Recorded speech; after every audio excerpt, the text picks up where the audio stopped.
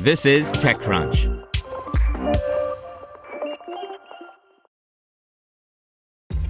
This episode is brought to you by ShipStation. You know, some things take a lot of work, like sending little robots to far-off distant planets. And just as that's challenging, so too is running a successful e-commerce business, especially when there's so much to do. So I want to introduce you all to ShipStation. Now, I love using ShipStation because of its easy-to-use dashboard, which makes managing orders and printing labels a breeze and super smooth. Oh, and the customer service is just out of this world. It's exactly what you need to help grow your business. Sign up for your free 60-day trial at shipstation.com/technews. That's shipstation.com/technews. This is TechCrunch.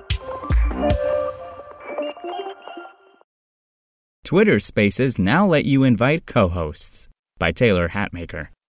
Fleets weren't long for this world, but Twitter's product teams aren't slowing down on bringing new stuff to Spaces, the company's own take on audio rooms. Twitter introduced Spaces in a limited test last year, expanding the Clubhouse copycat feature more broadly to anyone with at least 600 followers in May. Now, Twitter is giving Space hosts the ability to add 2 co-hosts, who they can rope in through an invite system. Spaces will allow 1 main host, 2 additional co-hosts, and up to 10 speakers. Additional co-hosts will make the task of moderation much more manageable, as they'll be able to vet speaker requests, tap speakers, and give anyone in the space the boot.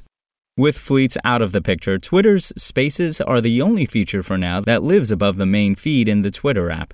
That virtual real estate, which has echoes of Instagram's stories, draws the eye to anything that a social network wants its users to check out first. Twitter also began rolling out a dedicated tab to make it easier to discover Spaces, surfacing live audio rooms in real time in a central location. A number of major apps spliced the live audio chat rooms into their platforms in light of Clubhouse's breakout run. In June, Spotify launched Green Room, a standalone app that allows people to create 1,000-person voice events. Naturally, Facebook also launched its own spin on live audio rooms called Live Audio Rooms in June. Discord, already a leader in voice-based chat, added its own Clubhouse-like event channels in March. Twitter followed the same trend with Spaces, but unlike with Fleets, it looks like the company plans to continue supporting the relatively new feature.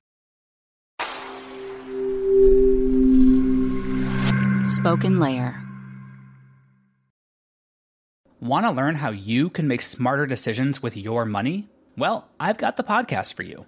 I'm Sean Piles, and I host NerdWallet's Smart Money Podcast. Our show features our team of nerds, personal finance experts in credit cards, banking, investing, and more. And they'll help you make the most of your money while cutting through the clutter and misinformation in today's world of personal finance. You'll get clarity on strategies to help you build your wealth, invest wisely, shop for financial products, and plan for major life events. Listen to NerdWallet's Smart Money Podcast wherever you get your podcasts.